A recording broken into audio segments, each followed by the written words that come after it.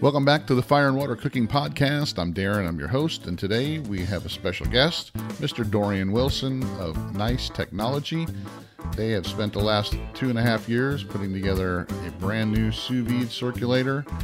I'll be right back with Dorian Wilson to discuss the Nice Wave sous vide circulator. I'll be right back. Smoking, grilling, getting hot and hotter, sous vide and chilling from fire and water.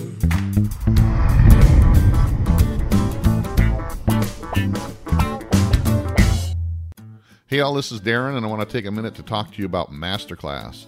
I just signed up for Masterclass, and I can tell you what, it's well worth it. Masterclass is where you can learn how to cook from Gordon Ramsay. You can learn how to sous vide from Thomas Keller. You can learn how to make Texas barbecue from Aaron Franklin himself. All these classes are available on Masterclass, plus many more. Masterclass has great video content, interactive assignments, social interaction with the Masterclass community, all for just one fee. You can either buy each individual class for $90 each, or you can sign up for the annual pass, which gives you access to all their classes for just $180. And that's what I signed up for. Check it out, guys. Masterclass has some of the best online training you can find. Check it out, guys, in the link below. Masterclass, amazing. Now on to the show. Welcome back to the Fire and Water Cooking Podcast. I'm Darren, I'm your host, and today we got a real special guest, Mr. Dorian Wilson. He is one of the developers of the Nice Wave, and he is from Nice Tech. They have a new sous vide circulator come out they've been working on for a little while. And Dorian, go ahead and introduce yourself. Tell us who you are. Hey, yeah, so I'm Dorian. I'm the Chief Marketing Officer at Nice. I'm one of the co-founders. I've been with it since the beginning, since before the Kickstarter. And I'm really happy to be on with you today. So how did you guys start this? So, in case people don't know, the Nice Wave is a brand new, just actually getting launched this coming Monday for retail, but it's been around. They've been developing this sous vide circulator for the last couple of years. So how did you get involved in even thinking of starting a new sous vide circulator company from the ground up? Yeah, so to tell the story, we have to go back about 3 years. So it's the very beginning of 2017 at that point. And sous vide is picking up, but back then less people knew about it than they do now. So then I would say sous vide to someone and they wouldn't really know what I was talking about. I would always have to explain it. Now we've gotten a little further along on that one. But essentially, one of my good friends who I met through university, he went to China, and it was when he went to China that he met up with our third co-founder named Grant. Grant had been trying to create a sous vide circulator, and he wanted to sell it in China because he thought that there would be a market in China for sous vide because he had noticed it picking up in North America. So he'd been spending a lot of time developing this. And when my friend went to go work with him in China on like a scholarship, basically, he looked at its designs and he did some market research. And then he realized what we should really be doing is actually asking the customers what they want. So he scrapped basically what Grant was working on to sell sous vide in China. And instead, he started looking to ask communities. And that was about when I got involved because he came back to North America and he started working on trying to figure out, okay, is there a place for a new sous vide circulator? And if there was, what would that be? And we turned to a lot of the Facebook groups, a lot of the forums online, and we realized there was a lot that people were missing out on. And the way it was at that time was people were basically having to pick and choose from different circulators, certain key features, whether it be the power, whether it be the waterproofing, having buttons, and also Wi-Fi control. Those things, they were kind of having to choose one or the other. And that was what the community kept on saying. So he started working on that. They started doing some rough mock-ups, sketches, designs. And that was when I came on board. And originally I was just I said, hey, I'll help out with the marketing where I can. But as I got pulled deeper and deeper into the project, one day we kind of looked at each other and we're like, okay, so I guess we're all co-founders. I guess this is us the three of us doing this. And yeah, I guess that's the medium short version of it. Now, did any of you guys have culinary experience at all? Is it strictly you had some kind of tech experience, or where did your experience come? From the food angle of it, the one who actually had the most culinary experience was actually Grant. So in China, he's fairly well known, and he's actually he's kind of got a affinity towards food. So he's well known as being a foodie. He actually is famous for having once taken a 6-hour flight for a bowl of noodles from a certain restaurant that he particularly likes. So he is the one who kind of had originally the most background in food, the most knowledge, the most understanding of different cooking techniques. But what's interesting is because he works in venture capital in the hardware space, he kind of applies what he knows about cooking and cooking techniques. And then he looks at what factories are able to produce in China, and he thinks, how can we incorporate cooking techniques into these, like the capabilities of these factories, like what they're able to make. So going from there, things just kind of progressed, and we did our Kickstarter, and I guess I'm skipping ahead a bit, but now we actually have a chef on board who's really cool. His background is deeper than all of ours in cooking. And he brings a really interesting perspective to all of our conversations. Now, when he was first, kicking around the idea and getting you guys involved, what circulators was he kind of comparing it to? Is it mostly the commercial type, like with Polyscience and VacMaster, or was he looking at some of the, like Anova, the ones that were just getting out there, Chef Steps and all that were still kind of probably, pretty new back then as well? Yeah, so what we really did was we went to the communities, and at least with Rainer, right? So when Rainer joined on and said to Grant, okay, let's figure out what people really want, he looked at what we saw people were using the most, and then you would see things like the Anova, the Joule. Those were kind of the major ones, and then there were a couple lower end sous vides that were kind of coming in at the bottom, but from looking at it, we saw that there was a pretty clear pattern where a lot of people were gravitating to the two big players, and then they were having to decide whether they wanted something that was certified as water resistant, or whether they wanted something with a screen and buttons, right? And also Wi-Fi control. So we just realized that there was a big gap. So what we settled on with a nice wave was something that's 1200 watts, which is it exceeds what those other players were producing. But at the same time, it has a screen and buttons. So there's one, I think which one doesn't have a screen and buttons. It only has app control. And then to build on that, we were also saying, okay, we wanted it to still be compact. We didn't want to be very large.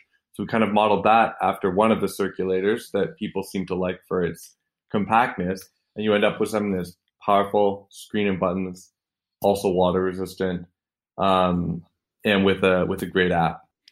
Now, did you guys look at any of the commercial type? Because that's one of the things that surprises me about the circulator industry. And I've had people on from VacMaster and Polyscience who produce commercial type units, and they don't really compete much in the overall consumer market. They strictly market to restaurants and the culinary industry. They don't really, even though they have them on Amazon, people can buy those type of units, but they don't, put the Wi-Fi app on there. They don't, their stuff is strictly, for commercial use. It's built to last a long time and run a lot of hours and have that power that you're talking about. And, I've had a couple of guys, I'm like, why don't you really, look and see what the consumers are? Because they're just like, well, that's just not our market.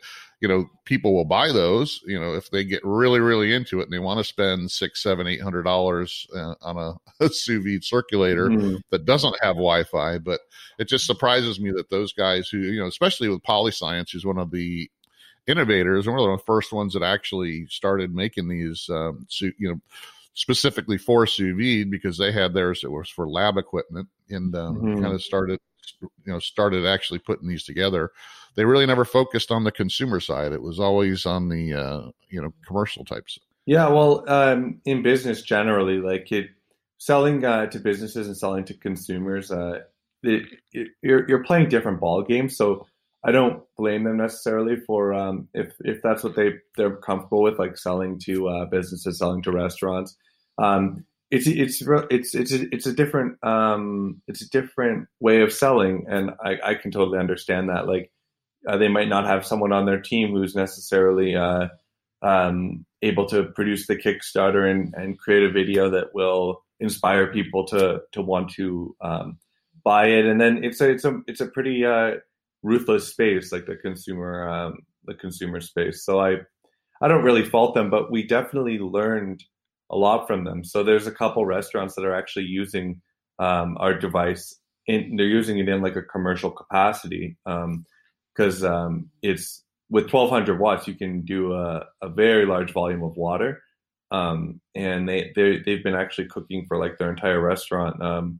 And they've swapped out an older commercial sous vide unit, one of the ones you had actually mentioned, and they started using our device in its place. So we were most inspired by like their precision. Like when we were developing our precision, we like that they have their roots in like lab equipment in commercial applications where the precision is so important. With our engineering, we did a lot of really interesting things with the device because we wouldn't allow our software to really make any kind of approximations. Like we wanted it to truly be like that 0.1 degree precision. What we ended up actually doing was the temperature probe. If you're looking on the bottom of the device, you'll actually see that the base plate has a little bit of a channel cut in it, and the temperature probe actually extends out about 0.5 centimeter. There's feet on the device, so it doesn't extend out farther than the feet, but it just pokes out. The actual reason for that is because our engineers, by pushing them to be more and more precise, they figured out, well, here's something that other sous vide circulators are doing, which they probably shouldn't be, is that a lot of the time, the temperature probe is very close to the actual heating coil. What that does is it just means that the software internally has to kind of do that calculation. So it has to account for the fact that because the probe is so close to the heating coil, the reading is going to be off, and it's going to be off by around this much degrees too hot. So if I'm trying to predict what the water is, I need to subtract X degrees, right? But that can become a little bit imprecise. By extending our probe out further, it's closer to the water that's in the actual pot. In fact, the probe is actually poking right into the pot water, not the water beside the coil on the inside of the device. It's now getting an exterior reading. And what we're able to do is we make significantly less of an approximation that other sous vides would need to make. And we can get very, very precise. So it's quite impressive. I had it in like a huge tub of water in China. Like I kept on telling the people in the factory, like I want to test in a larger pot, a larger pot, a larger pot. They ended up wheeling something in, and I believe it was definitely over 20 liters, but I'm thinking it was around 30. I had a measurement at the time because to get the measurement, I actually had to put a measuring tape in it, and I measured like height times width times depth, and I actually had to do like an equation to figure out how much water was in it. It might have even been close to 40. I wish I had that information just on the top of my head, and it was really interesting. I was poking we had like a Thermapen, and I was testing the water, and it's like, as long as it was fairly close to the device, it was hitting the temperature right on. As I got a little further away, the temperature was dropping by about 0.5 degree. It was just like a recycling kind of tub, so it wasn't like thick or insulated. But I was very impressed with what they were able to achieve there. Yeah, and that's one of my biggest complaints. I've tested out and looked at, many different sous vide units, especially a lot of the cheaper ones, because I would get a Chinese company would contact me because of the YouTube channel or whatever. And they would say, we'll send you one to test out. And that, I test them out. That's one of the things I test out first is how accurate is the reading, compared to a Thermapen or, an instant read, and then how accurate it is, outside of, the right around the circulator is actually circulating the water enough to keep the most of the water at that temperature. And that's one of the things I found, that some of these were just even just around the circulator, the temperature was off. And it was because what you said is that the reading it's getting is right next to the heater itself. And a lot of them didn't have the correct algorithm to try to figure it out. And they just left it the way it was. And I had some of them that were actually, 3, 4, 5 degrees different, just out in the water, just outside of where the circulator was. And, it was kind of ridiculous. They're selling these things. They're just trying to get as many of them out. And if you look on Amazon, I mean, there's 10 new ones a day, and they all have different names, but they all come from, the same factories and the same design. So, they're not really, like you guys. They have different names, but they have the exact, you can see the plastic pieces. And we've dealt with, all of these kind of ideas. So like, for example, with our device, if we want to make it in a second color, right, we know what that costs. Like you're going to have to pay for the new, like they have to mix the new color, and then they have to do a certain batch, and they're going to have to get it right. And then you can produce a batch in that color, but it obviously has to be of a certain size of the batch. So sometimes they'll be at a design that a factory is already making, and people will just produce it with like different colored pieces, right? So they'll make the minimum order for that, but then they'll sell it as though it's its own brand. And I mean, that's fine. It's just from looking at the community and looking at what people wanted, maybe we would have taken that route if one of those sous vides fit that need. Or, you know what, if one of those sous vides fit that need, maybe we wouldn't have even pursued this any further, because we would have said that, there's solutions that exist right now which make us not necessary.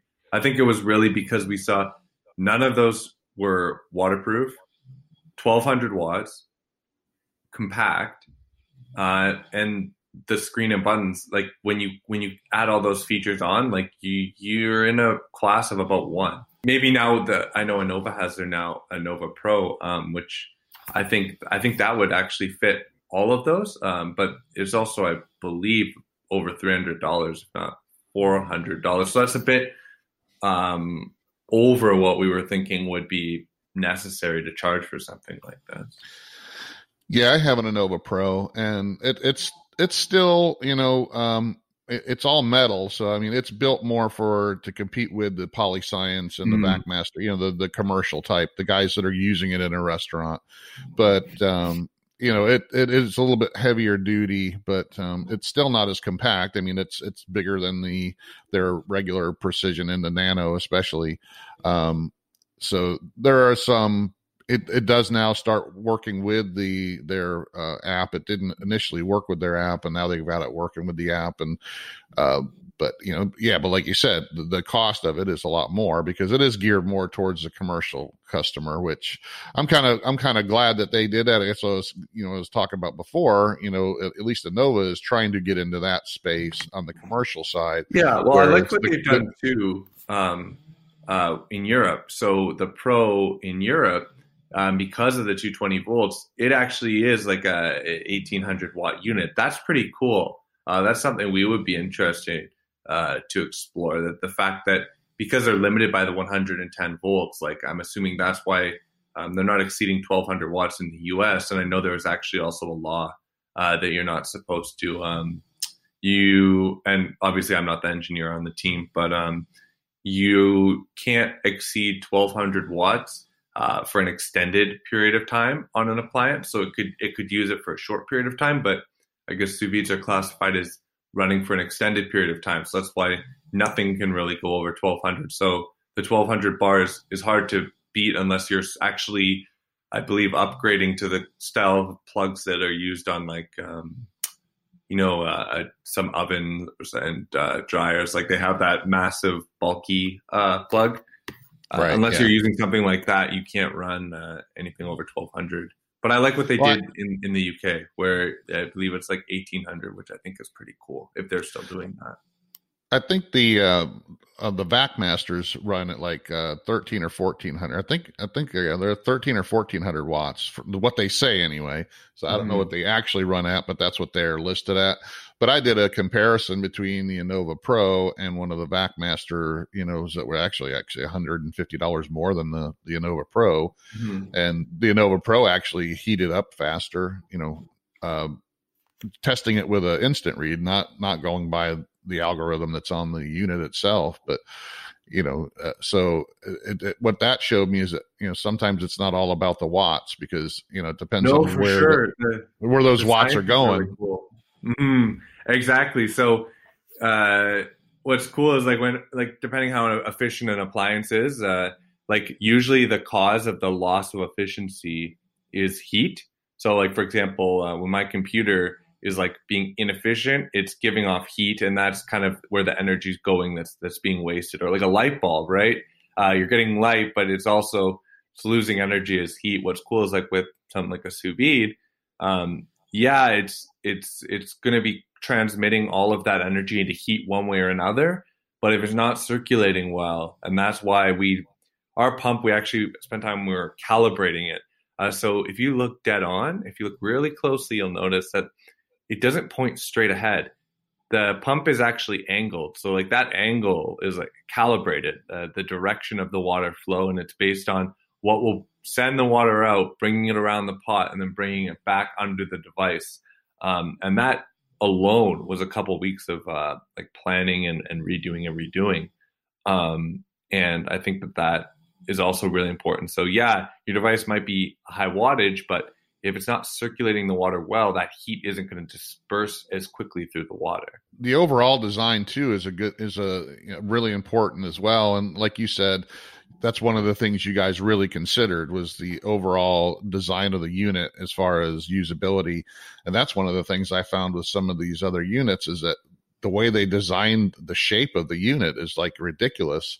Some of them are square, and some of them are bulky. Even the VacMaster that's selling for $400 or $500. I know it's a commercial unit, but the thing, it weighs 5 pounds, and it's the oddest, weirdest shape in the world, that you have to get a custom lid made for it. That it looks nothing like any of the other. It's it's a really deterrent to a lot of people. Just it may be a better unit, but it's so oddball shaped, and it's if you look at ours, it's really it's really small. It's similar to a Jewel-ish size, and that's one way where it's when we look at the Pro, it's ours does take up a lot less space. So personally in my kitchen, that would, especially with where I'm staying in Europe right now, spaces here are a lot smaller.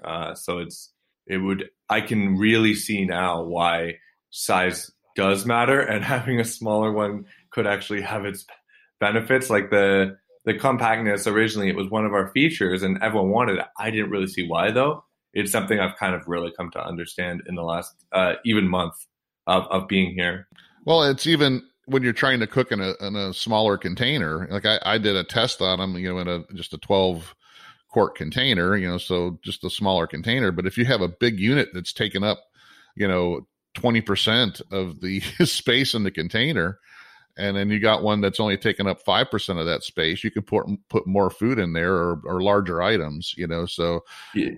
I'm glad you guys thought of that. That's one of the, things, is that actual, how the thing looks and how it works with the unit, the containers that it's going to be using. Yeah, no, for sure. Our silicone sleeve is kind of cool. So it's the unit's designed to have a silicone sleeve, and you can actually switch out the color if you want to. But that it's got a little bit of squish to it, obviously not much, maybe about a half a millimeter of give when you grab it. And it's useful because when the device is hot, it seems like the silicone cools down faster. You can grab it, pick it up, and it's not quite as much of a heat transfer to your hand, so it's feels like you're not burning yourself as badly. Because I know you probably know how they can get quite hot. It's also grippy. Oh, yeah. But also with the lid, so we've been experimenting with container lids, and if you get the size right, and we're actually going to be working with some third parties, we're going to be producing a container with a lid. It can get a really tight, snug fit because of that silicone sleeve, which is kind of cool. Yeah, I mean that's important, especially if, when I do a lot of longer cooks. I mean, I know there's a lot of people out there, especially newbies, that just think you can do steaks and chicken breasts, mm-hmm. and that's the primarily, what they use it for. But I do a lot, especially with the barbecue side. I'll do a lot of just longer cooks of, 48, 36, 36, 48, 72 hours. Yeah. What's the longest cook you've done? Probably 72 hours. Since I've been doing it, I've found out, there's some of the longer times you don't really have to go if you adjust, since it is a precision cooking method, you can adjust your temperature 2 or 3 degrees and then it'll knock your time down some. Yeah. So, some things I started out doing, 48 hours or 72 hours, I've been able to knock back like a 48-hour to a 36 just by adjusting, the temperature, 1 or 2 degrees, not anything crazy, so, and still get a really good, result. So how long do you do if you're making like a chuck steak? So we have one in our app. It's 24 hours. Chuck steaks or chuck roast. Chuck roast is one of my favorites as well, because I just did one for I think I did it for 28 hours at 136, and it still came out pretty close to medium rare, because it's on the higher end of medium rare. But what 136 is that's quite high. But what happens is on something that's like a chuck roast or even a ribeye steak, it has so much fat and connective tissue in it still, even though most it's it allows you to have that fat render more, and it still does. It doesn't overcook. So I mean, I don't cook my ribeyes at 131. I cook them at 134 to 136, just because of that. And I've never, prime rib. Nobody ever says, it's not done. It's too done. I mean, because I just literally just did a chuck roast, and my sister was up. She's never had one cooked sous vide, and she goes, wow, what is this? 'Cause, I didn't tell her what it was, and I did that at 28 hours at 136, and she was just amazed that it was chuck roast. I think, and you can tell me if you agree with this, I think one of the prevailing like misunderstandings that people will carry over from more traditional methods to when they try sous vide is they've really grown to think that they want it as rare as possible, for example. So it's like when you're in a restaurant and you're ordering it rare, it's because you want the inside to have like that certain texture that you associate as being rare, because you're scared that if you say anything more than that, you're going to be trying to eat the steak and it'll be like just like basically like medium well. But what I've noticed is with sous vide, if you set it to the temperature people will tell you as rare, so maybe like 129, right? It's not.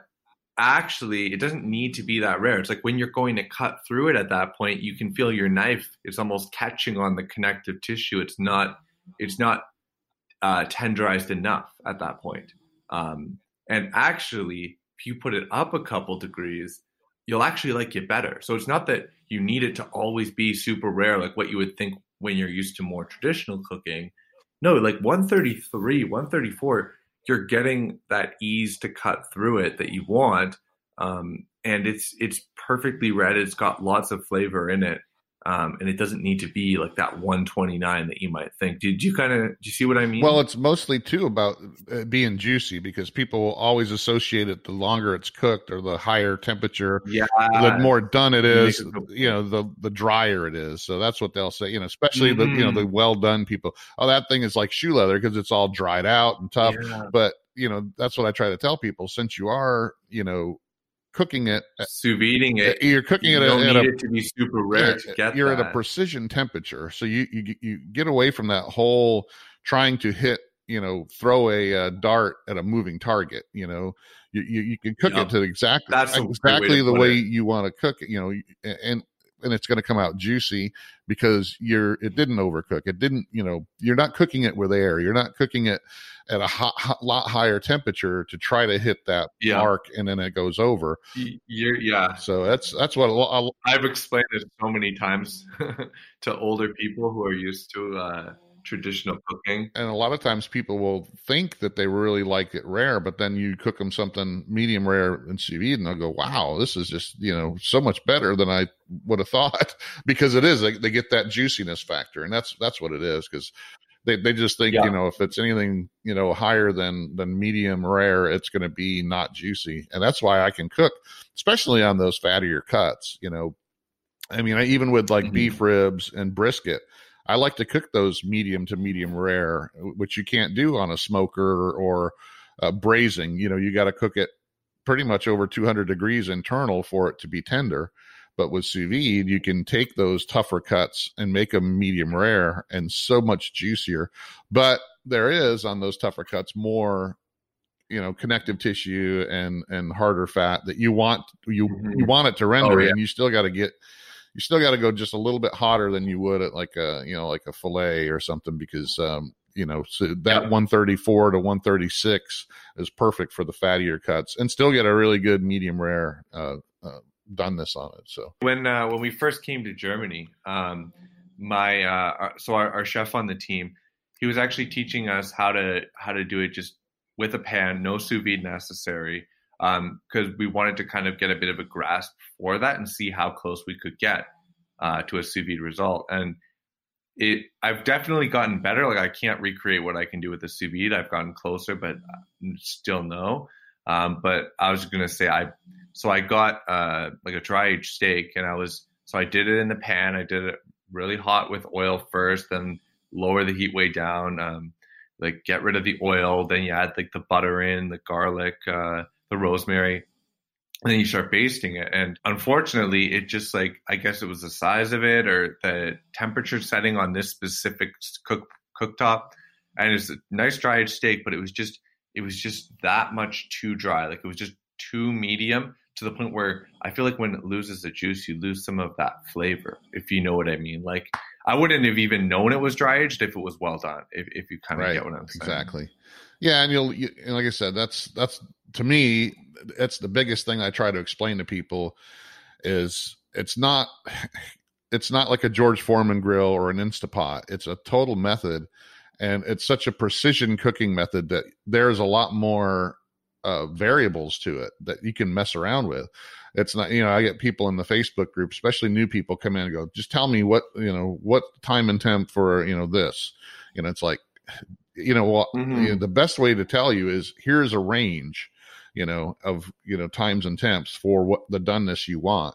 And then you go experiment with those times and temps to figure out how you like it the best, because that's the beauty of sous vide cooking is you can, play around with it and play around with the times and temps and just see, it's good to have guidelines, that's why I like, with Jason Logsdon, a lot of his, times and temps, it's a range, for medium rare, here is a range, and then you can play around with it to see which range you like, so it may not be 131 for 3 hours for you. It may be 134 for 2.5 hours, and that makes it perfect for you. But that's the beauty to sous vide for me. So, all right, well, let's take a little break right now, and then we'll come back on the other side, and we'll get down deep into the Kickstarter and what makes the Nice Wave so much better than some of the others that are on the market right now. All right, I'll be right back with Doreen Wilson from Nice Wave, Nice Tech. Hey, all, I want to introduce you to a company I just started working with, Fresh Jack's Organic Spices out of Jacksonville, Florida. They're a small, family-run company that's fast-growing. I've tried a bunch of their different seasoning blends and spices, and I can tell you they're all fresh, all organic. None of them contain artificial flavors or sweeteners. None of them have anti-caking agents or preservatives. They all taste like they were just made for you yesterday. Check them out, guys. They're on Amazon in the link below. They have different sample packs, different blends. Like I said, they also have the individual seasonings and spices as well. Fresh Jack's Organic Spices. Check them out, guys. I love them. All right, so let's get down into the nitty gritty here and talk about this new product you guys are launching. It's been an uphill battle, for a couple of years now, and I think we had kind of talked about this offline, and I really appreciate it when people take the time to make sure things are done right before they release a product, for sure. Let's talk about how this thing started, back 2.5 years ago with the Kickstarter campaign and what you guys went through. Yeah, so I guess we left off when we were talking about how we came up with a spec list of everything we wanted in the device. So then we set to work actually building a prototype. That was fairly difficult. It took longer than expected. And we ultimately came out with one. So we did the Kickstarter video. We did all of like the graphics and everything for the page, and we launched it. And it did a lot better than we actually were projecting that we thought it would. Like we would have been very happy if we hit like 100,000 in sales. So we ended up like tripling that. We hit 300,000. Our goal was only 30. So we did quite well with that. But then came the task of, okay, now you actually have to make 2,500 of these. And something about manufacturing that I think maybe people don't always realize is that going from the prototype to then just mass producing it, there's a lot of steps in between where you're actually, it's called DFM. So it's designed for manufacturing. So basically you have to redesign your prototype and keep redesigning it so it can actually be mass produced. So basically, like, say, for example, okay, your engineer used one component in here when he made the prototype. We can't source that on a mass scale. So we have to replace that. Oh, by replacing that, now this is compromised. Oh, so you're going to have to change the shell. So it's like it becomes this iterative process of figuring out how to rebuild this prototype out of pieces which they can actually source on a mass scale. And whether they can or can't source it usually depends on who you're working with. So it's hard to get a lot of that done prior to actually kind of figuring out who you're going to build it with. So getting into that process, then they're going to want to create small batches of units, right? So they'll say, okay, we'll make 100 units, and then we'll measure the failure rate on them, and we'll throw them out. But we're still going to charge you for those 100 units. So when you have a Kickstarter, though, you're supposed to be using that money to get up and running and then also deliver units to people. But we don't want to deliver those 100 units, which they're saying like, oh yeah, they might break. Like we don't know, right? So it became a very tricky game of, we ended up definitely spending more. So we were spending our days, it's like we'd be replying to Kickstarter comments where people are asking, where's my wave? Like, what's the delay? And we're trying to make an update and make a communication about like why this is happening. But all evening we're calling people saying, hey, do you want to make an investment? Would you be interested in making an investment? And they basically would always say no. You know what I mean? Like prior to the Kickstarter, they'd usually be saying, oh, make a Kickstarter, we'll consider investing. After the Kickstarter, it becomes, okay, let's see you deliver, let's see you get some retail sales, and then we'll consider it. So it was a very tight situation for sure. Like we basically made a decision pretty early on that we wouldn't pay anyone on the team, just because we did some research and we found when most Kickstarters fail, that's because they ran out of money. And one of the first places we realized we could cut would be, okay, well, what are we taking out of it, right?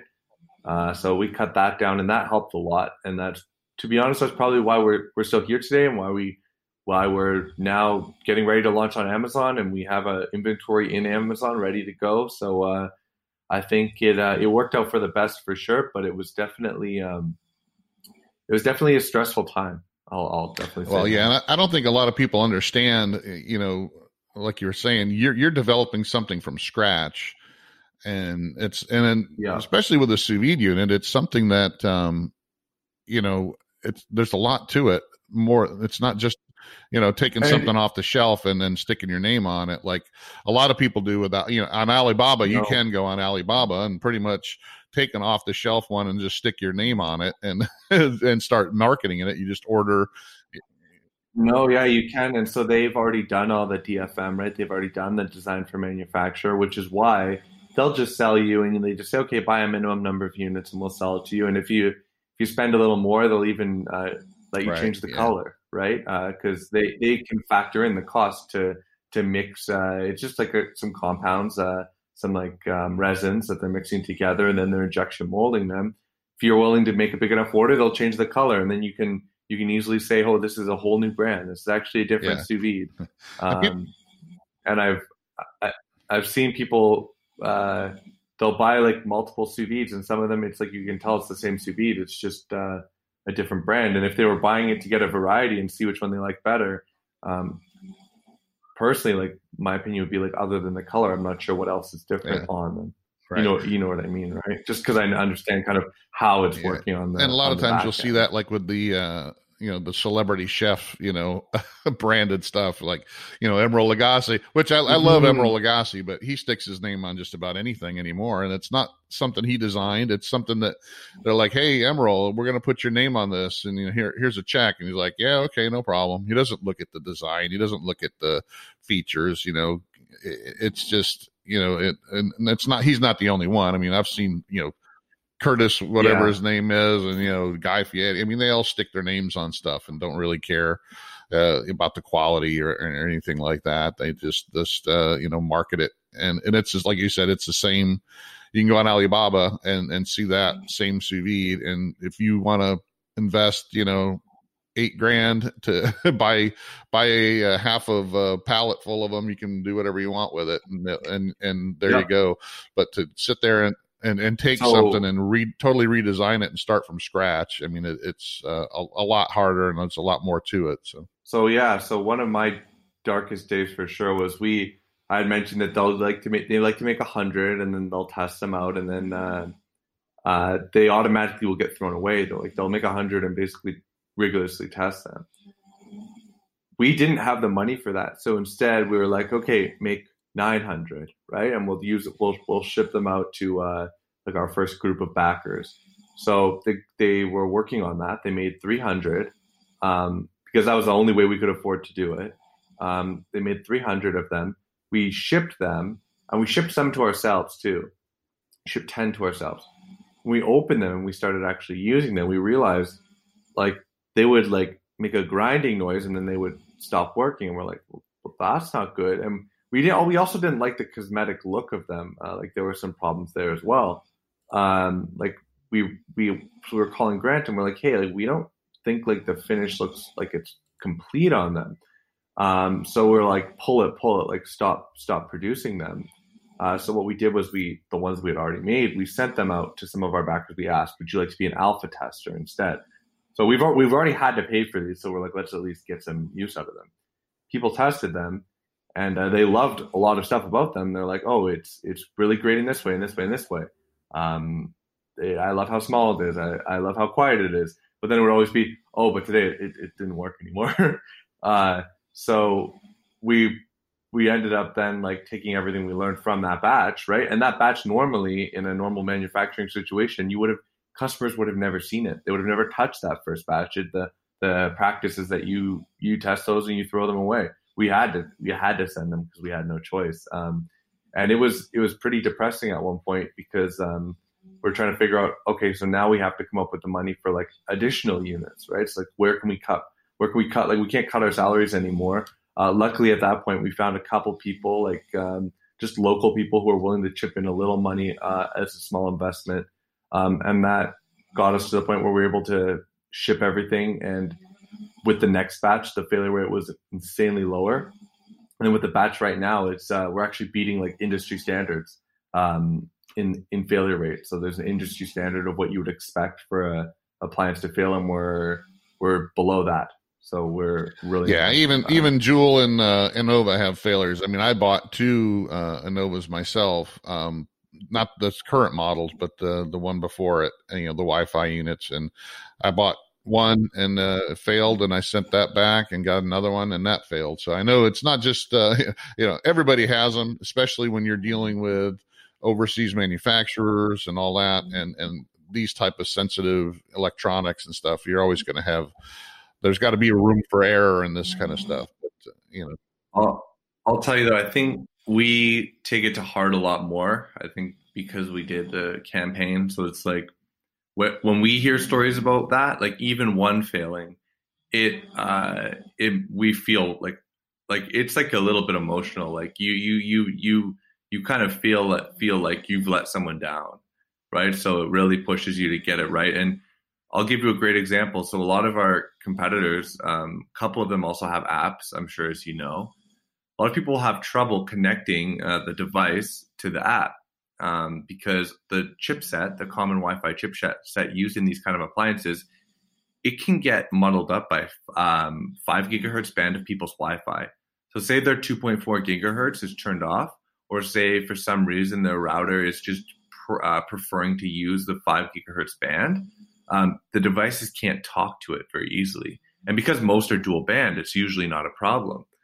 But you'll see on some of our competitors' pages, they have a disclaimer like, just so you know, like unless you have like a dual band and it's set up correctly, don't buy this. It's not going to work. Well, our CTO was like looking into it, and he would get complaints like, oh, I had a problem connecting. And these were the complaints that all the companies will see, right? But he's like, hold on. So he has a background. He actually worked at Facebook in Seattle. He left Facebook and joined our company shortly thereafter, before me and the chef joined. So it's right around the same time. So that kind of rounded out our full team. And not to bore you with the technical aspects of it, but basically our CTO figured out, his name's Brendan, and he was like, hold on, there's a way to work around this. And what he ended up doing was he created a way where he figured out a lot of the time when these devices aren't connecting, the people, it's not actually the fault of the device. They do have a 2.4 gigahertz band, but for some reason the device just isn't recognizing it. And I think I can get around this. So what he ended up doing was he actually set up a mode. So we have a second mode when you're trying to connect. If the first one doesn't work, it'll prompt you. And the device itself becomes its own personal hotspot, gives off its own wireless network. You then connect to your device's wireless network. It uses that to transmit the password information that it couldn't get before.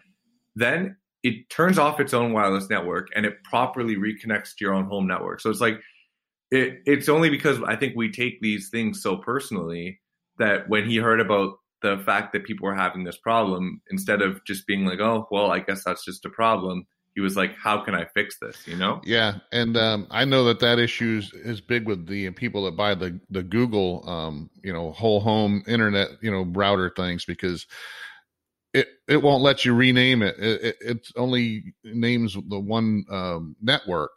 And it combines, like you said, the 5G and the 2.4. So you're like, you can't, like my normal router, it's got 2 bands and they're separate, and I can tell it to use the slower one.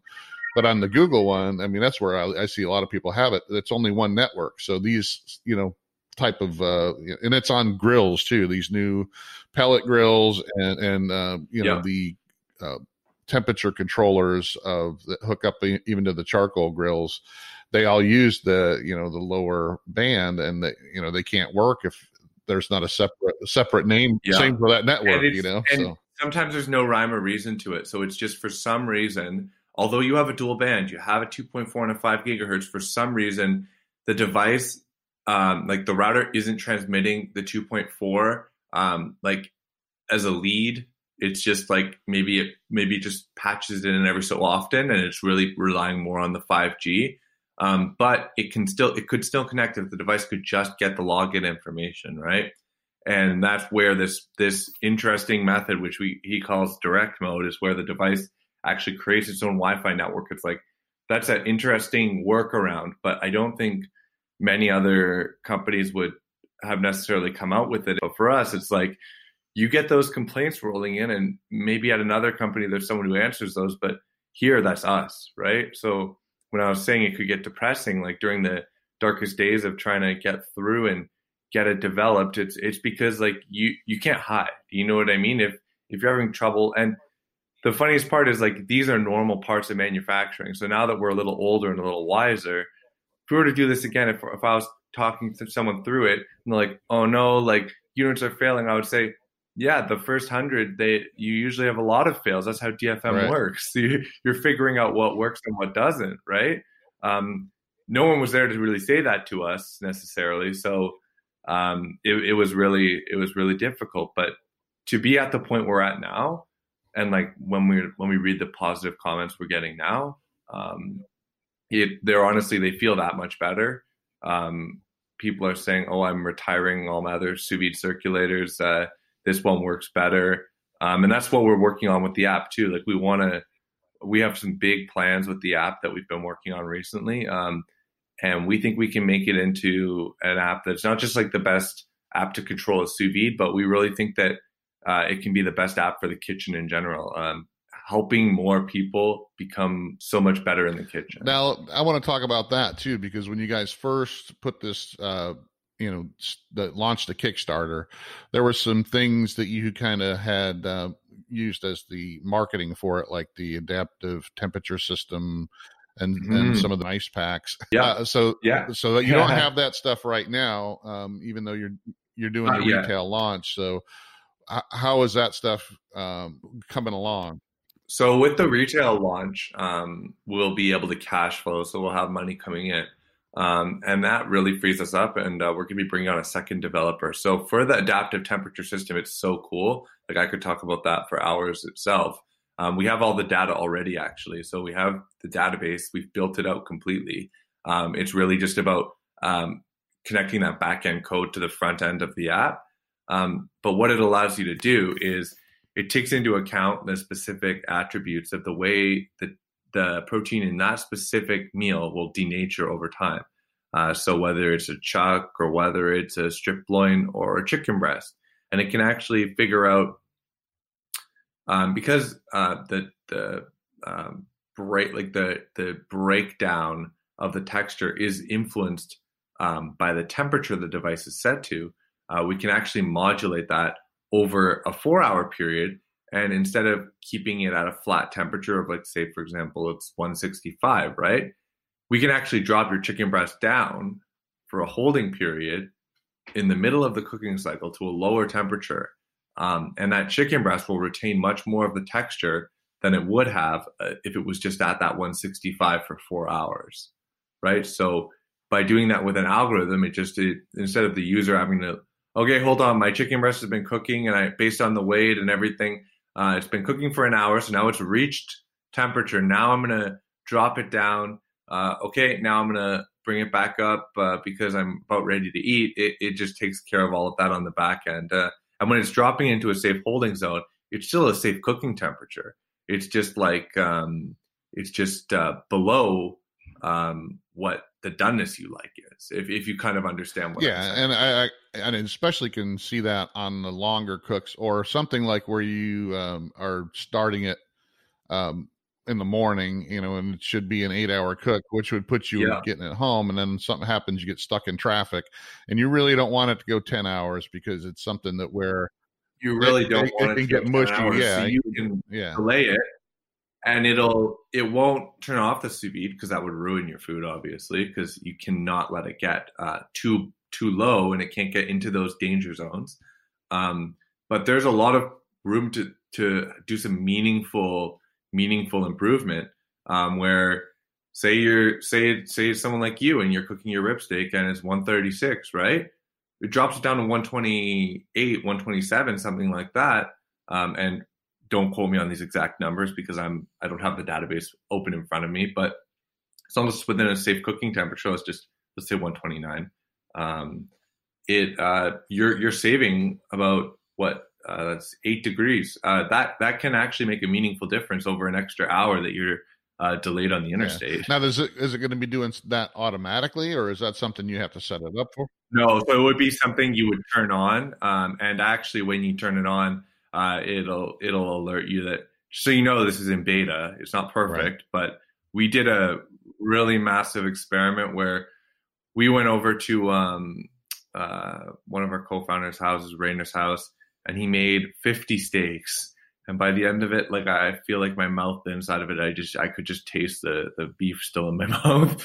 But and it was, we all across the board preferred the delayed one. So basically he would do one where he would just cook it for 6 hours. Then he would do another one where he would do the ATS. So he would do it for 6 hours as well. Same doneness, or like same target, like sort of like same temperature, but he would lower it down in the middle and he'd be like, which one's has a better texture? And you could tell, like, the one that went for too long, it starts to lose that correct texture. But the one where it was dipped down preserved an impressive amount. So we're excited to roll that out. It's just when you're rolling out anything, like any kind of app, you got to do it in sprints. You got to do it in sections. And if we had have done the ATS first and not have had recipes at all, people might have been even more angry. Right. Yeah. So it's we've only had a couple people ask, hey, when's that coming? Where is it going to be?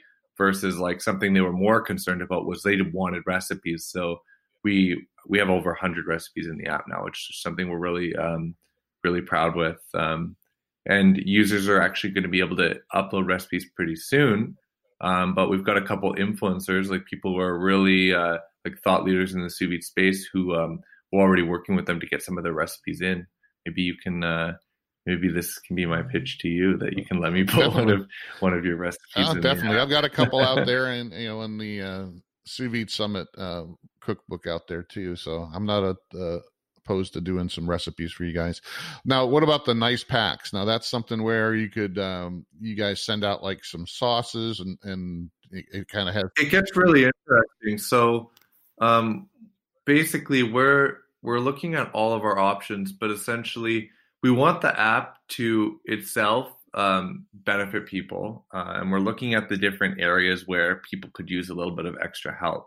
And typically the ways you can actually help people, they don't usually involve selling them things. So like we've been doing more and more research, and to be honest, like people would seem to think that they would benefit a lot more from learning pathways where it's not just a chain of recipes, but I'm not sure if we have any video gamers who are listening, but it's kind of like when you're playing through a video game on story mode. So you'll have missions that you're doing. So imagine that like the recipes you're cooking. But then you also have little cutscenes, which in our case would actually be like little miniature lessons, which might pertain to something you're gonna be doing in that recipe. So maybe they've never sweated onions before. They don't really know what that means. A short little lesson that kind of pertains to that. And then if you're going through the learning pathway, and maybe it's a British food learning pathway. So that's the name of it, right? It's like the British kitchen. You're going through it. The final meal you cook might be a beef Wellington. You could consider that like, once again, if you're like playing Mario or something, that's like battling Bowser. That's the big boss. But along the way, we've been teaching you through recipes, little techniques that will contribute to it. So you've already had to dice up and use mushrooms in like a meat pie recipe, or maybe in the meat pie recipe was where you actually learned how to create like a pastry crust, right? So we're easing people into it, and that seems to be something that people are really, really interested in. And then our recipe steps, people want to, in general, be more social in the app, and we've kind of noticed that. So we're going to be adding the ability to leave comments on recipe steps, so you can actually. Maybe I cooked it and I would really prefer 1.5 tablespoons of vanilla. And I think other people might benefit from that information. Instead of just commenting on the recipe itself, you can actually comment on that step. Be like, hey, here is what I would do if you're interested. And then the third way you can do it, though, and this brings it back to the nice packs, is if people are having trouble sourcing certain sauces or certain spices, you can work with some like the best spice suppliers or the best sauce suppliers. And the good thing about spices and sauces is they last much longer, right? So you don't want to be dealing with stuff where it's got a tight expiry date. So maybe that's something we add too. It's always something we're open to. We've been talking to food distributors. The thing is with something like that, right? We're not experts at mixing spices and prepackaging spices. So that's something where we would be much happier working with someone where that's their expertise. But if it's helping people and it's an option for them, that's something we're interested to do. Really, like, same with the device itself, like designing it based on what the community wanted. I think that's how we're really looking at the app as well. So it's like, if people would prefer to learn than to buy spices, we're going to put our time into teaching them. I kind of agree with that. I agree 100% that that way, and even maybe having some more options on the app than others have. Like I don't know if you're familiar with faux aging. It's actually using it faux aging, where you actually, when you're cooking, especially on the beef on steak, where you can actually put it in at a lower temperature for 2 or 3 hours. Let's say I just did it with some top steaks, where you put it in at 113 degrees for 2 hours, and what it does, it kicks in the enzymes that are normally in wet aging and dry aging that tenderize the meat and give it a little bit of different flavor. And you do that within the safe, time. I know you're going to be in the, danger zone, but there's also a time and temp factor in the danger zone. You can still, it can still be in the sous vide at a temperature like 113 for 2 hours, because you got a time before the bacteria really starts to grow. So what people do is, they actually put it in at a lower temperature for a couple hours, and it kicks in the enzymes that normally would be in the wet aging or dry aging of beef, and it accelerates them to a point where then you crank the heat up to, the 131 or whatever you're cooking it at.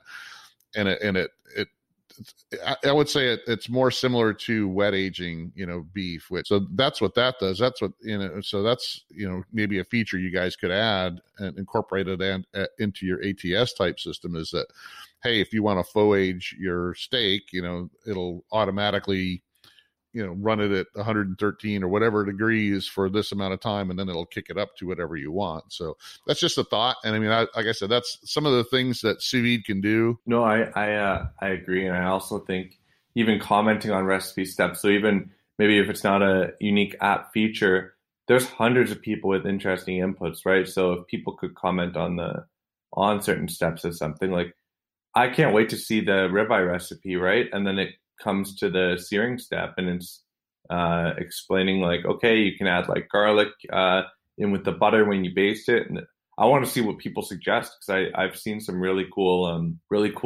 suggestions. And like I said, that's the great thing about sous vide. It's such a, you can do so many things with it, and it's so much more than just cooking a steak or cooking a chicken breast perfect. There's so many things and variables, and that's why I know that's the fun part to me. It's not just, and that's where I see where if you have something like your adaptive temperature system or other things, that to me that's the fun part, is playing around and adjusting and making stuff. So I can see where that can be a really good thing. So.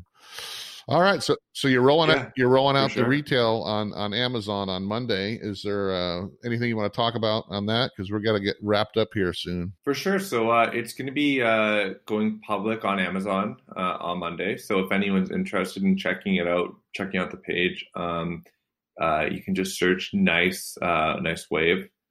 So we spell nice. I'll have a link in the description below too. So we'll make sure that people can get access to hooking up to it. Amazing. Yeah. And I think the other thing you should keep in mind is we're always here for you. So if you have any questions, concerns, anything about the device, I reply to people personally a lot of the time on this kind of stuff. So one of us is going to be here for you if you ever have any questions. We had someone purchase our device on the Kickstarter, and we found out later that they were visually impaired. They couldn't see. I wrote an email, and it was about 2 pages long, explaining like how to find every button. So I was like, okay, start with your finger here. You'll be able to find this one. So if you guys have any questions or anything like that, we're here for you. For sure. It's something we care about a lot. And I think that's important to let people know, is that you guys are continually working on developing the product. It's not, you may be rolling out the physical circulator right now, but you're going to be adding things to it, and especially to the app and some of these other functions and abilities for it down the road that they're going to be able to be. The app is cool because we got the inspiration from like how Tesla cars work, is where they can beam out a firmware update to the cars, and it'll actually change how the car handles. So we made the firmware on our device flashable, which means over time, if for any reason we wanted to improve, like maybe we found a way we could improve the heat time a little. Maybe we find a way that we can actually improve like the water circulation. Surprisingly, there's ways you can actually flash the firmware out, and all the devices suddenly they have that improvement on them. So that's something we made sure to do, so we can keep even the device as much as we can keep improving that once you already have it. So your initial rollout is going to be on Amazon. Are you going to have your own website as well and look for other retail outlets? Yeah. So the website, the Amazon is first, and then the website is going to be coming in a little bit. The Amazon's obviously good because we want kind of people to discover us and find us, and if they're already on Amazon, maybe looking at sous vides, we want we want them to see that we're there as well. Yeah, that's pretty much a must-have anymore. All righty, Dorian, I appreciate you being on, and I will post up in the description below so people can find the Nice Wave and check it out. And I look forward to checking it out myself and dealing with you guys in the future. And anything else you want to talk about? No, I was going to say that's amazing. I really appreciate you having me on. It's been fun to chat. I want to try doing a rib steak at 136. Maybe you can send me your recommendations after the podcast. But no, overall, I'm super happy, and I'm just really excited to get it launched. Yeah, I bet. Are you also? Let's talk about the Sous Vide Summit. You guys, I know I kind of hooked you up with Jason and Mike. Are you guys looking at possibly participating in the Sous Vide Summit in August? Well, I can neither confirm nor deny. I feel like if people go there, there's most likely a very high chance they'll see us there. Yes. Great. All righty. I look forward to it, and maybe seeing you out there. And thanks again for being on. I appreciate it. Cool. Amazing. Okay. Take care. And everyone else too. Take care. All righty. Thank you. Well, thanks again for joining us, guys. I want to thank Dorian Wilson from Nice Tech for being on, talking about the Nice Wave new sous vide circulator. You can find a link to the Amazon link for the product below, and I'll also link to their website. And check out Masterclass. Make sure you also check out Fresh Jack's Seasonings. Thanks again, and I'll see you again on the next Fire and Water Cooking Podcast.